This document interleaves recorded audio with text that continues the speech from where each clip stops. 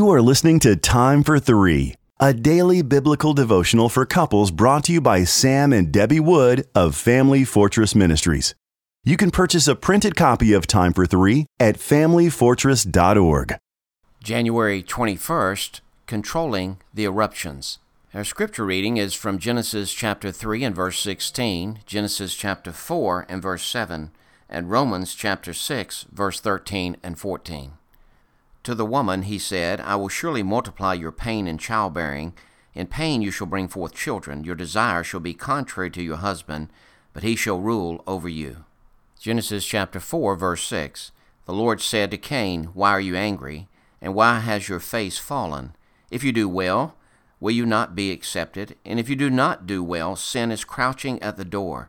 Its desire is contrary to you, but you must rule over it. Romans chapter 6, verse 13. Do not present your members to sin as instruments for unrighteousness, but present yourselves to God as those who have been brought from death to life, and your members to God as instruments for righteousness. For sin will have no dominion over you, since you are not under the law, but under grace.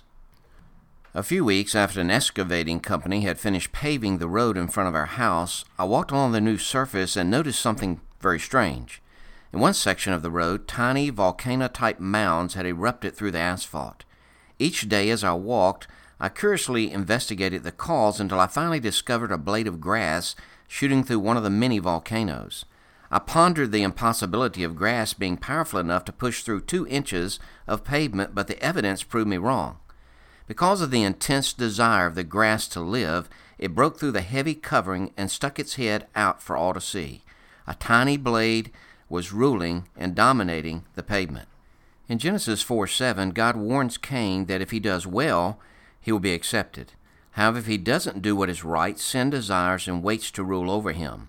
Like Cain's sin, pride and self-centeredness wants to burst through and dominate our lives.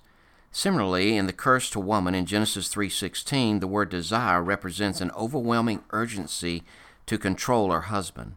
A wife's intense desire to rule her husband can result in the sins of rebellion or manipulation that erupt within a marriage and overrule submissive cooperation. These sins are like blades of grass, seemingly insignificant, but powerfully assertive.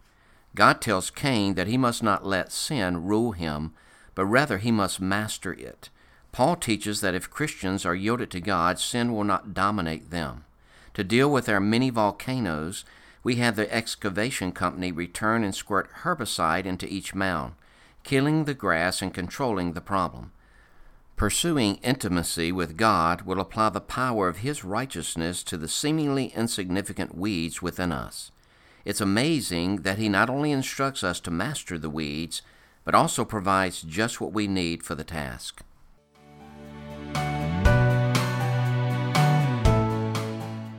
If you are blessed by these daily podcast devotions, please consider joining our ministry team by making a donation of $2 per month on our ministry website at familyfortress.org or on our ministry app. In appreciation of your support, you will receive a free printed copy of our book, What is Marriage?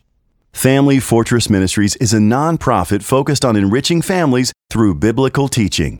More resources are available at familyfortress.org and on the Family Fortress Ministries app, which can be downloaded from the App Store or Google Play. Thank you for your support, and don't forget to subscribe to this podcast.